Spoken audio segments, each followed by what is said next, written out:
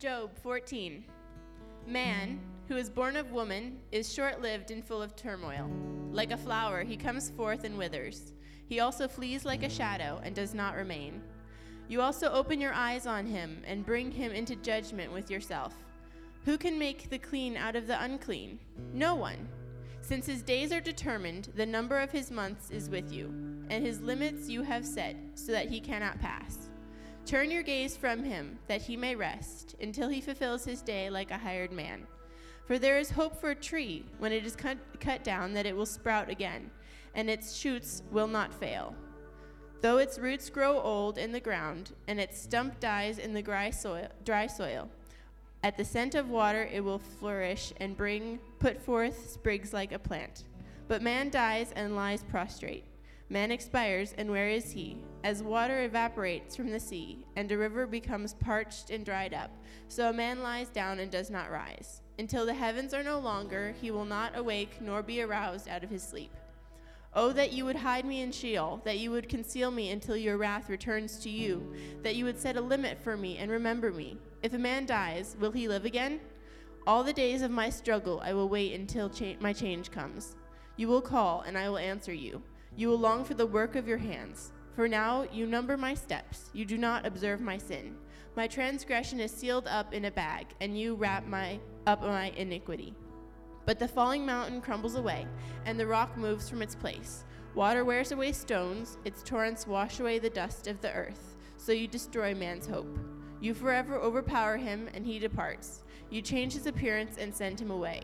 His sons achieve honor, but he does not know it, or they become insignificant, but he does not perceive it. But his body pains him, and he mourns only for himself. This is the word of the Lord for us today.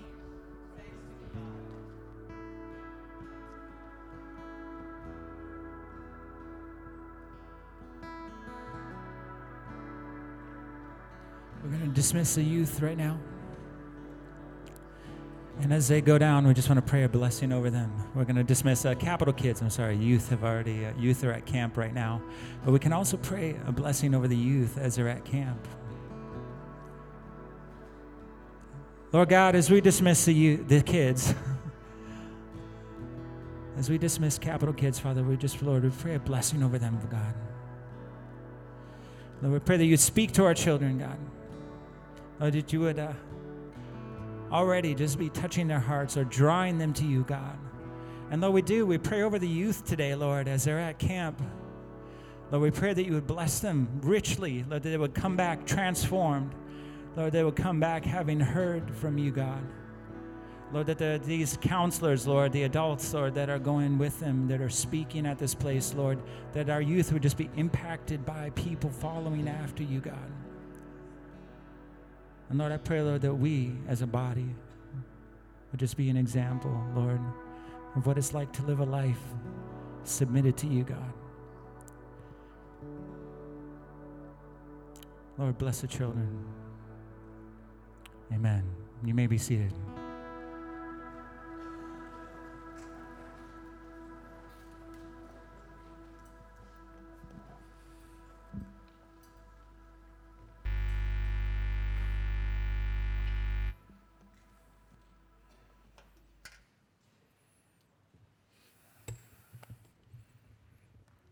Good morning. My name is Chris Gertner. My wife Leah and we have lived in China for 16 years now. And pictured there with us are our three kids, Austin, Bennett, and Lucy. And Lord willing, it's soon going to be 4 kids in our family as we have an adoption that's in process. I currently work for a media company here in Beijing. And I just want to start off by saying how much I love the book of Job. Why do I love it so much? I think because it's full of things that I find myself wanting to say, but maybe I'm afraid to say, or I'm afraid to pray, and maybe you've found that too. And this particular passage, Job 14, offered me hope and actually an outlet for my emotions during a very dark period of my life. Now, the book of Job is wisdom literature. The Bible has lots of different genres. It has history, it has gospels, it has letters. Wisdom literature is very, very poetic. It explores how do we live life in a wise way. And these wisdom books, they're not always easy to logically build our doctrines off of. For example, in contrast to Paul's letters. But if we open our hearts, if we let down our guard, they really can speak to us. And they have spoken to me. Now, if you're unfamiliar with the book of Job, a basic synopsis here. Job, a man long time ago, this was before the nation of Israel existed, but this man was a worshiper of God, a very good man, a righteous man.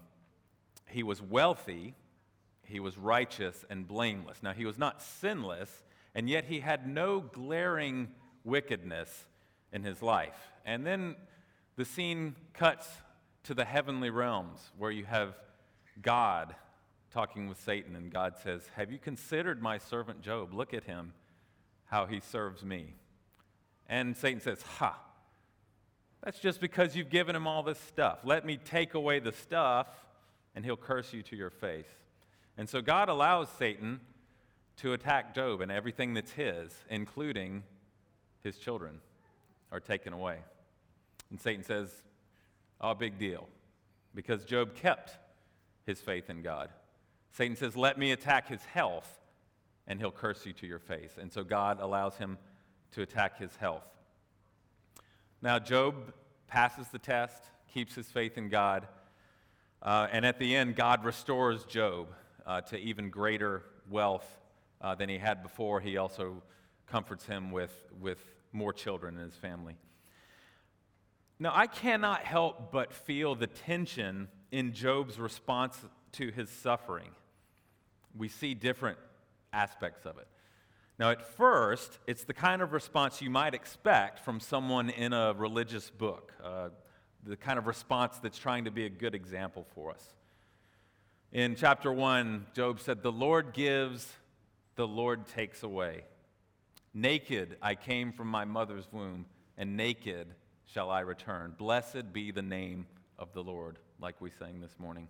And it says Job did not sin by accusing God of wrongdoing. And yet, we read on in the book of Job. What does Job say? Job curses the day of his birth. He asks God, "Is it right for you indeed to oppress?" He says, "But I would speak to the Almighty, and I desire to argue with God." Chapter 19, verse 6, he says, "Know then that God has wronged me and has closed his net around me." Chapter 30, he says, "You have become cruel to me. With the might of your hand you persecute me." Things we may often, or at least sometimes in life, want to say, but are afraid to pray. Maybe the theme of the book of Job can be found in chapter 28. Job asks, "Where can wisdom be found?" In other words, how can I see reality for what it is and then live accordingly? Job, he describes wisdom's value, surpassing anything precious. Job describes what we would call the natural laws of the universe that declare God's wisdom displayed in the creation around us. And Job says, "And to man, God said, 'Behold, the fear of the Lord, that is wisdom, and to depart from evil is understanding.'" Now it seems that Job got this. Even before later, as God confronts him about a few things, Job got it. Okay, God is in charge, and we need to seek wisdom from him. And this idea of the fear of the Lord, that sounds a lot like another wisdom book in the Bible, the book of Proverbs. Now, many people are much more comfortable with Proverbs than they are with Job. Proverbs is full of general truths it's full of metaphors about what is the wise person like versus what is the foolish person like. What is the hard-working person like versus the lazy person? and how generally it goes well for the wise. It goes well for the hardworking. But what about Job? He had all these positive characteristics. He was generous. He was chaste. He stood up for the poor. He worshiped God only. But as far as we know, Job was never told of the challenge in heaven that led to his testing. God never told him the why of his suffering. But the Lord does show up and respond to Job. And we see such a tension in his responses. Starting in chapter 38, on the one hand, God says to Job, "Who do you think you are? Where were you when I laid the foundations of the earth? When the morning stars sang together and the sons of God shouted for joy?" He challenges them. "Gird up your loins like a man. Why don't you teach me? Have you commanded the morning? Have you walked in the recesses of the deep? Did you fix the constellations? Can you cover the earth with rain? Did you make or can you care for all the wild animals of the earth?" And Job, he's left in empty-handed silence. Yet, on the other hand, God rebukes Job's friends. Why? Because they haven't spoken rightly of him as his servant Job has. Job's three friends, now they started out well. When they came, they heard of Job's affliction, and they sat with him for 7 days, saying nothing, just being with him. Now, when they finally opened their mouths, they said a lot of things that are actually quite true, like God is for good and against evil. God punishes wrongdoing. They question, who is a man like Job to contend with the Almighty? But where they went wrong was saying to Job that you must have done something wrong. You must have some sin in your life that has brought this evil upon you. So you need to repent. You need to make this right. And then things will go right for you again. So right before our focus chapter today, chapter 14, Job has already had enough of this, enough of his friends. He says to his friends, "Oh, that you would become completely silent." He tells them to stop speaking in proverbs of ashes. Well, the book of Job is about 30 chapters of this arguing back and forth with Job and his friends until God shows up. God was so displeased with Job's friends and what they said of him that he required Job to go and make sacrifice for their sins in this very thing. And yet, with all this arguing from Job to God, there's no mention of Job sinning. No need to make sacrifice for the things he said. Now, let's zero in on chapter 14, try to make some sense of what's going on here. But before we do, when people you know are suffering, what's your response? Is it to sit with them, to be with them, to suffer with them? Or is it to just drop your 2 cents of your proverbs of ashes? Chapter 14, verses 1 through 4, we can look at as Job. He mentions a bit of life's beauty, but much more so its brevity and its bleakness. Verse 1, man is born of woman. Being born of a woman.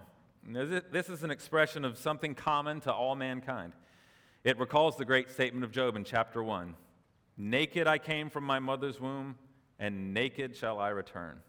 We're helpless at birth. And at death, we can't take anything with us, no matter who you are.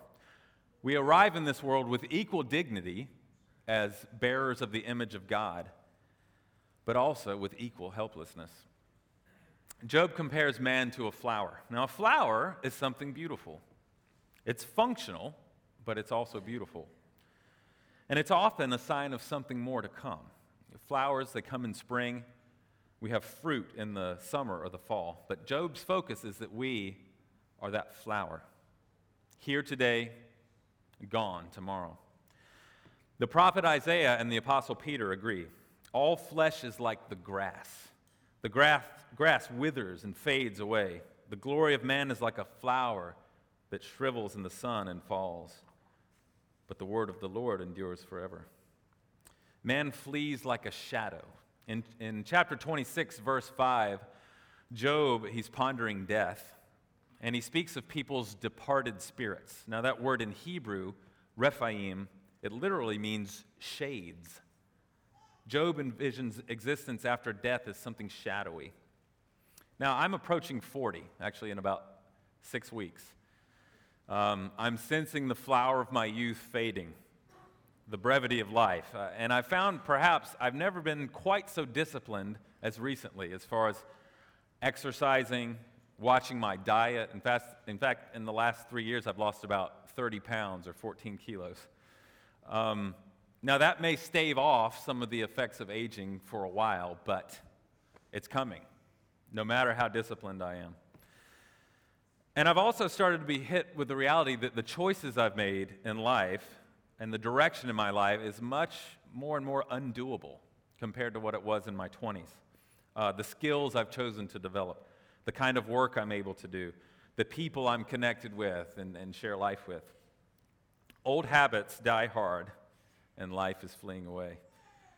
Now, according to Job, not only is life brief, but it's also bleak, because it's also full of trouble or turmoil.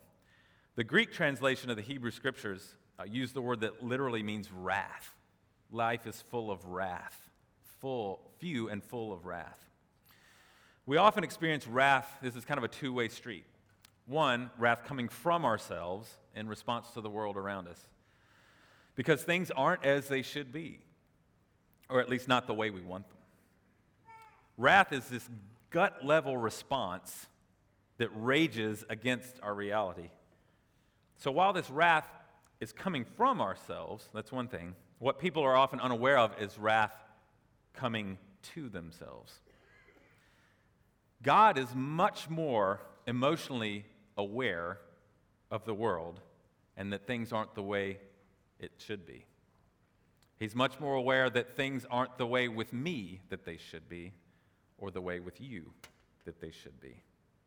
And it twists him up inside because he is love. And his world is not yet full of love, and God cannot just stand idly by and see that. Things are brought into judgment. And Job realizes that this looks bleak. He speaks of uncleanliness. Now, in the Old Testament, there were rules about what you needed to do if you wanted to worship God, outward ritual cleanliness, what you could and couldn't eat, how to prepare it, ritual washings, what to wear, all this if you wanted to worship God. Now, this was signifying the need for a moral cleanliness of heart. The problem is, I can't make myself clean. Neither can you. Job and his friends, at least, could agree upon that. So in light of life's beauty, brevity, and bleakness, in verses 5 through 13, Job has a couple of suggested solutions. The first, turn away from me, God. He says our days are numbered. So God, if you just turn away, let me put in my time and I'll be done with it. Have you ever lived life, or at least lived some aspect of your life, with a punch the clock mentality? And what I mean by punching the clock is, at least in the old days, as people went to work in an office or factory, they had a time card, and they'd show up and punch it in, it stamps the time on there, and then while they were at work, whatever the boss said, that's what they had to do. But once they punched out, they were done. The boss no longer had any claim over them. And that's how Job was viewing life. Let me put in my time, and then you can be done with me. Now, Ecclesiastes, another wisdom book in the Bible, says the sleep of the laborer is sweet. The laborer, he's in and out. He doesn't have any impending business deals to fret over, no worry about will he make a profit. His conscience isn't stricken over shady business deals. He put in his time with honest sweat, and he got his reward. Now he's done. When I was younger, I began to resent how the reality of God was starting to make me worry about the bigger picture in life. See, I had my own dreams to pursue. I wanted fame. I wanted adoration. I wanted women to fawn over me. I wanted to go to heaven when I died, but I really wanted to keep God at arm's length, or maybe even farther throughout my days. So, are you punching the clock? Are you thinking, just leave me alone for a while, God? I've been there, and I think maybe many of you have too. You're not alone. Job's second suggested solution, get me out of here. Verse 13. Job is looking for an escape from God's wrath. Things are not the way they should be on this earth, and Job knows it. God knows it. So Job says, God, you can keep doing your thing. Just let me get out of the way. Job sees death as an escape from that. I've been there too. Wanting to get away from the whole thing. And this is not just before I was a Christian. And if you have felt that, or you're feeling that, you're not alone. And don't stay alone. Bring other people beside you. Job, he contrasts himself and all humans with a tree. A tree can be cut down and live again. Water brings forth new life from it. Now, as for humankind, Job pictures us lying dead with no water to bring us back. It's just dried up lakes and rivers.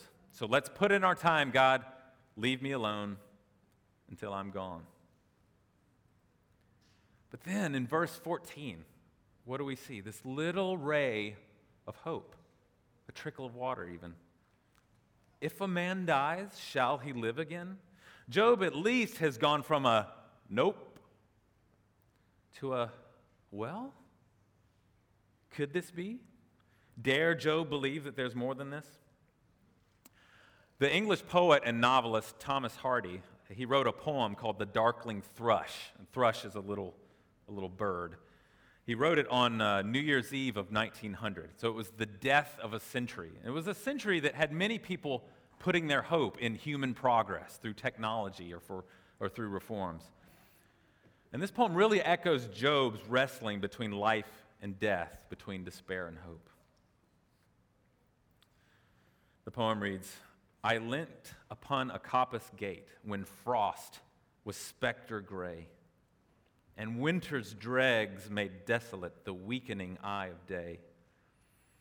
The tangled vine stems scored the sky like strings of broken lyres, and all mankind that haunted nigh had sought their household fires. The land's sharp features seemed to be the century's corpse outlent.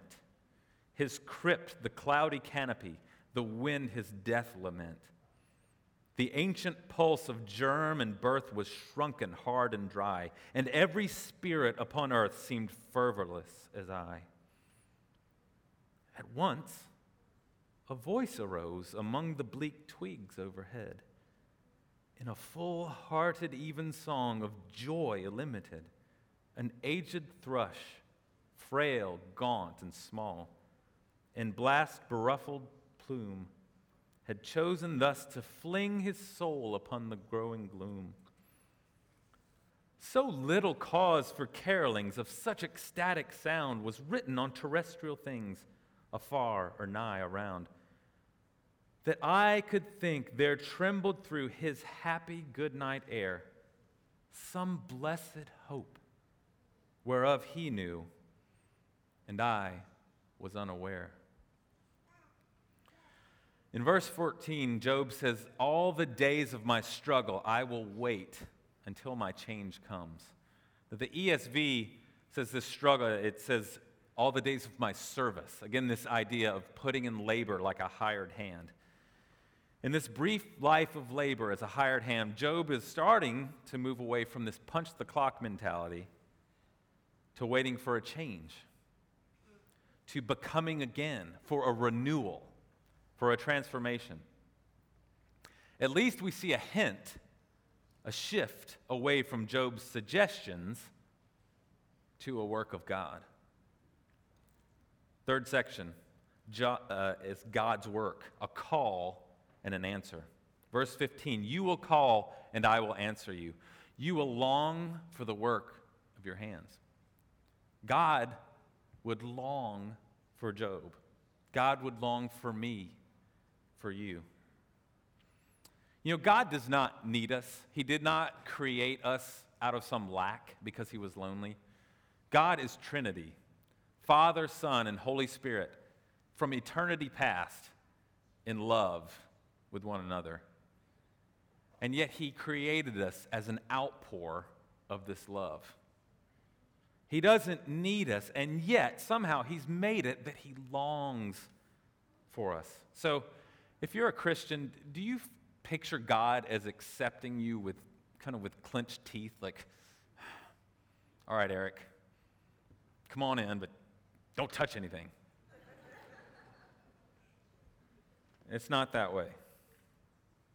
It's not just acceptance, but it's intimate knowledge. It's numbering steps. Psalm 139 says, Lord, you know my getting up and my lying down. You perceive my thoughts from afar. Jesus said to his disciples, the hairs on your head are numbered. Verse 17, Job says, my transgression is sealed up in a bag, and you wrap up my iniquity. Job knew that to have this kind of intimate experience of God, sin had to be dealt with. Now, this wrapping up of sin literally is like a plastering, a gluing together, sealing up. Now, this is not sweeping things under the rug, because those eventually come out again, especially in our age of social media. But we need sin removed as far as the east is from the west. So how are sins sealed up? Well, J.R.R. Tolkien, he's best known as the author of The Lord of the Rings. Now, 10 years before this book's publication, in a lecture as a scholar of Anglo-Saxon language and literature, Tolkien gave a lecture called On Fairy Stories. And in it, he discussed, what is it about stories that stir us so much, that can even have the power to change us? He talked about how in stories, as well as in life, we experience catastrophe, especially in tragedies, right? It sounds a lot like what Job says in verse 18 and 19. But the falling mountain crumbles away, and the rock moves from its place. Water wears away stones. Its torrents wash away the dust of the earth. So you destroy man's hope. Catastrophe, when everything falls apart. It did for Job. Maybe you feel like it is for you. Everything moves, everything breaks. It's one of the most valuable sayings I've learned from Pastor Rick during my time at Capitol. But why do I often so act surprised that everything moves, everything breaks? Now, like a good linguist, Tolkien, he loved to play with words. He even made up some of his own. So he took this word in the middle there, catastrophe, with its Greek origins, and he combined a new Greek-rooted prefix with it, EU, meaning good. And he made a new word, eucatastrophe. And he defined it as the sudden, joyous turn. Tolkien said that's what fairy stories have that move us so much. The glass slipper fits Cinderella. Belle's love rescues the dying beast from his curse. Anna gives up her life for Elsa, the act of true love that breaks the frozen spell. Tolkien also said that human history in all its brokenness has experienced eucatastrophe in the birth of Jesus Christ. Jesus, born of a woman, the Virgin Mary. A sudden, joyous turn that actually happened. Everything changed.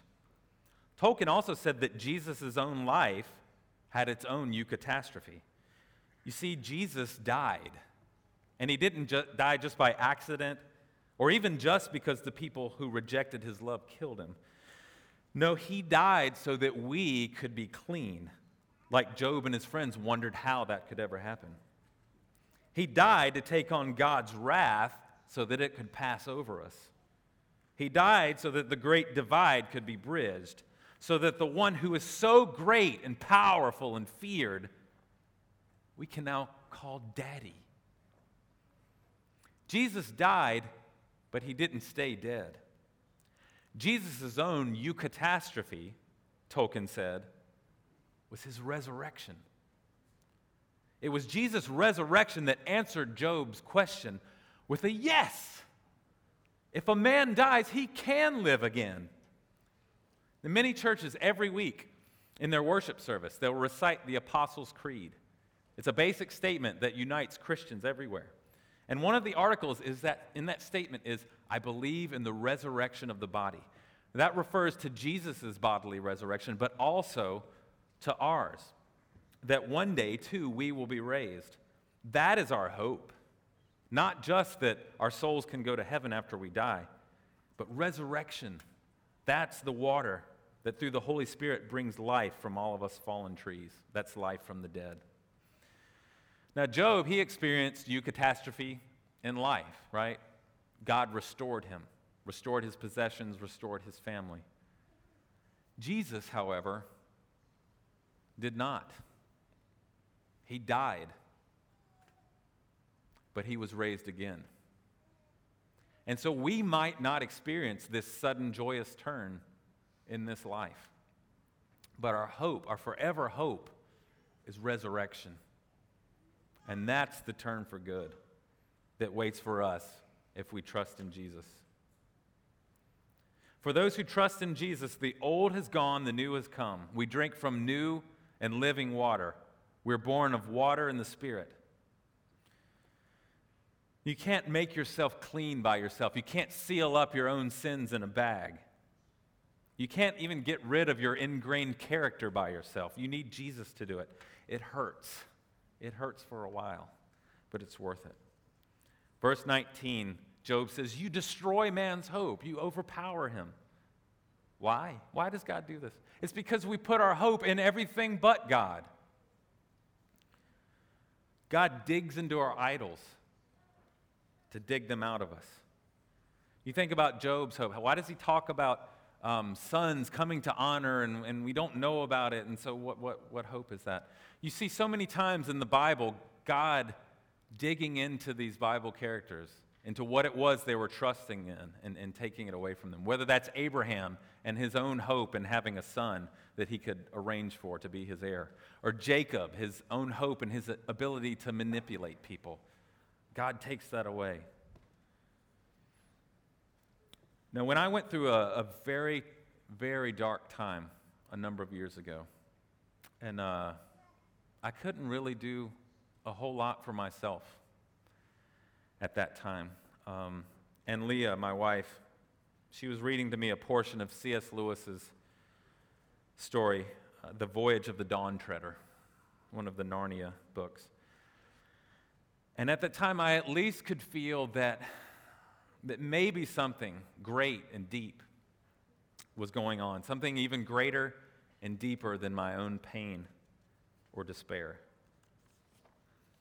In the story, there was a boy named Eustace, and Eustace, he thought really highly of himself and very lowly of everyone else. And through his own resentment of others, through his own desire for power and privilege, he turned into a dragon. Now, at the time, he was wearing this bracelet from a dragon's treasure hoard. And as he grew into a dragon, well, this gold bracelet was really hurting his arm. He did not want to be a dragon anymore. He wanted a chance to ease his pain. And that's when he met Aslan, the lion, who told him that to ease his pain, he must go bathe in a well. But he must undress first. So Edmund, in this portion I'm about to read, is talking to his, Eustace is talking to his now friend Edmund about what happened. I was going to say that I couldn't undress because I hadn't any clothes on when suddenly I thought dragons are snaky sort of things, and snakes can cast their skins off. Oh, of course, I thought, that's what the lion means.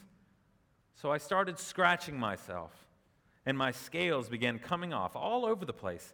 And then I scratched a little deeper. And instead of just scales coming off here and there, my whole skin started peeling off beautifully. just like it does after an illness, or as if I was a banana. In a minute or two, I just stepped out of it. I could see it lying there beside me, looking rather nasty. It was a most lovely feeling, so I started to go down into the well for my bath. But just as I was going to put my feet into the water, I looked down and saw that they were all hard and rough and wrinkled and scaly, just as they had been before. "Oh, that's all right," I said. "It only means I had another smaller suit underneath the first one, and I'll have to get out of it too." So I scratched and tore, and this underskin peeled off beautifully, and out I stepped and left it lying beside the other one and went down to the well for my bath. Well, exactly the same thing happened again. And I thought to myself, "Oh dear, however many skins have I got to take off?" For I was longing to bathe my leg. So I scratched away for the third time and got off a third skin, just like the two others, and stepped out of it. But as I looked at myself in the water, I knew it had been no good. Then the lion said, "No, I don't know if it spoke. You will have to let me undress you." I was afraid of his claws, I can tell you, but I was pretty nearly desperate now. So I just lay flat down on my back and let him do it. The very first tear he made was so deep that I thought it had gone right into my heart. And when he began pulling the skin off, it hurt worse than anything I've ever felt. The only thing that made me able to bear it was just the pleasure of feeling the stuff peel off. You know, if you've ever plucked the scab off of a sore place, it hurts like billy-o, but it is such fun to see it coming away. "I know exactly what you mean," said Edmund. "Well, he peeled the beastly stuff right off, just as I thought I'd done it myself the other 3 times, only they hadn't hurt. And there it was lying on the grass, only ever so much thicker and darker and more knobbly looking than the others had been. And there I was, as smooth and soft as a peeled switch and smaller than I had been. Then he caught hold of me. I didn't like that much, for I was very tender underneath now that I'd no skin on. And he threw me into the water. It smarted like anything, but only for a moment. After that, it became perfectly delicious. And as soon as I started swimming and splashing, I found that all the pain had gone from my arm. And then I saw why. I'd turned into a boy again. In this brief and bleak life, we don't need to just put in our time. We don't need to escape. We need a new creation.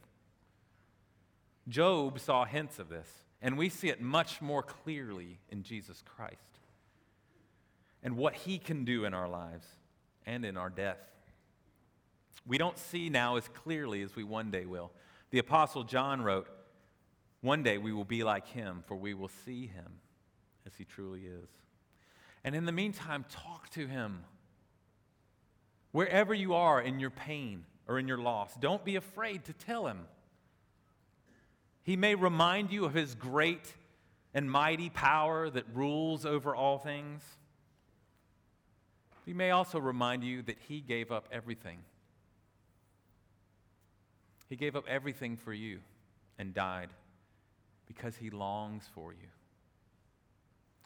May we say in Job, say like Job in chapter 10, verse 15, "Though he may slay me, I will hope in him. Nevertheless, I will argue my ways before him." Let's pray.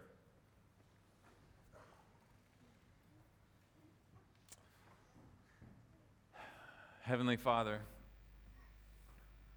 you are great and mighty. You are beyond us, and we have no right to argue. You are great, we are small. And yet, Father, you welcome us to pour out our hearts before you. Please help us do that. Help us remember Jesus, who gave up everything for us. who lost so much more than even Job did, and invites us into that great inheritance with him. Thank you for his eucatastrophe, his resurrection that you invite us to, Jesus. Wherever we are, Lord, please help us to trust in you and be near to you. In Jesus' name I pray, amen.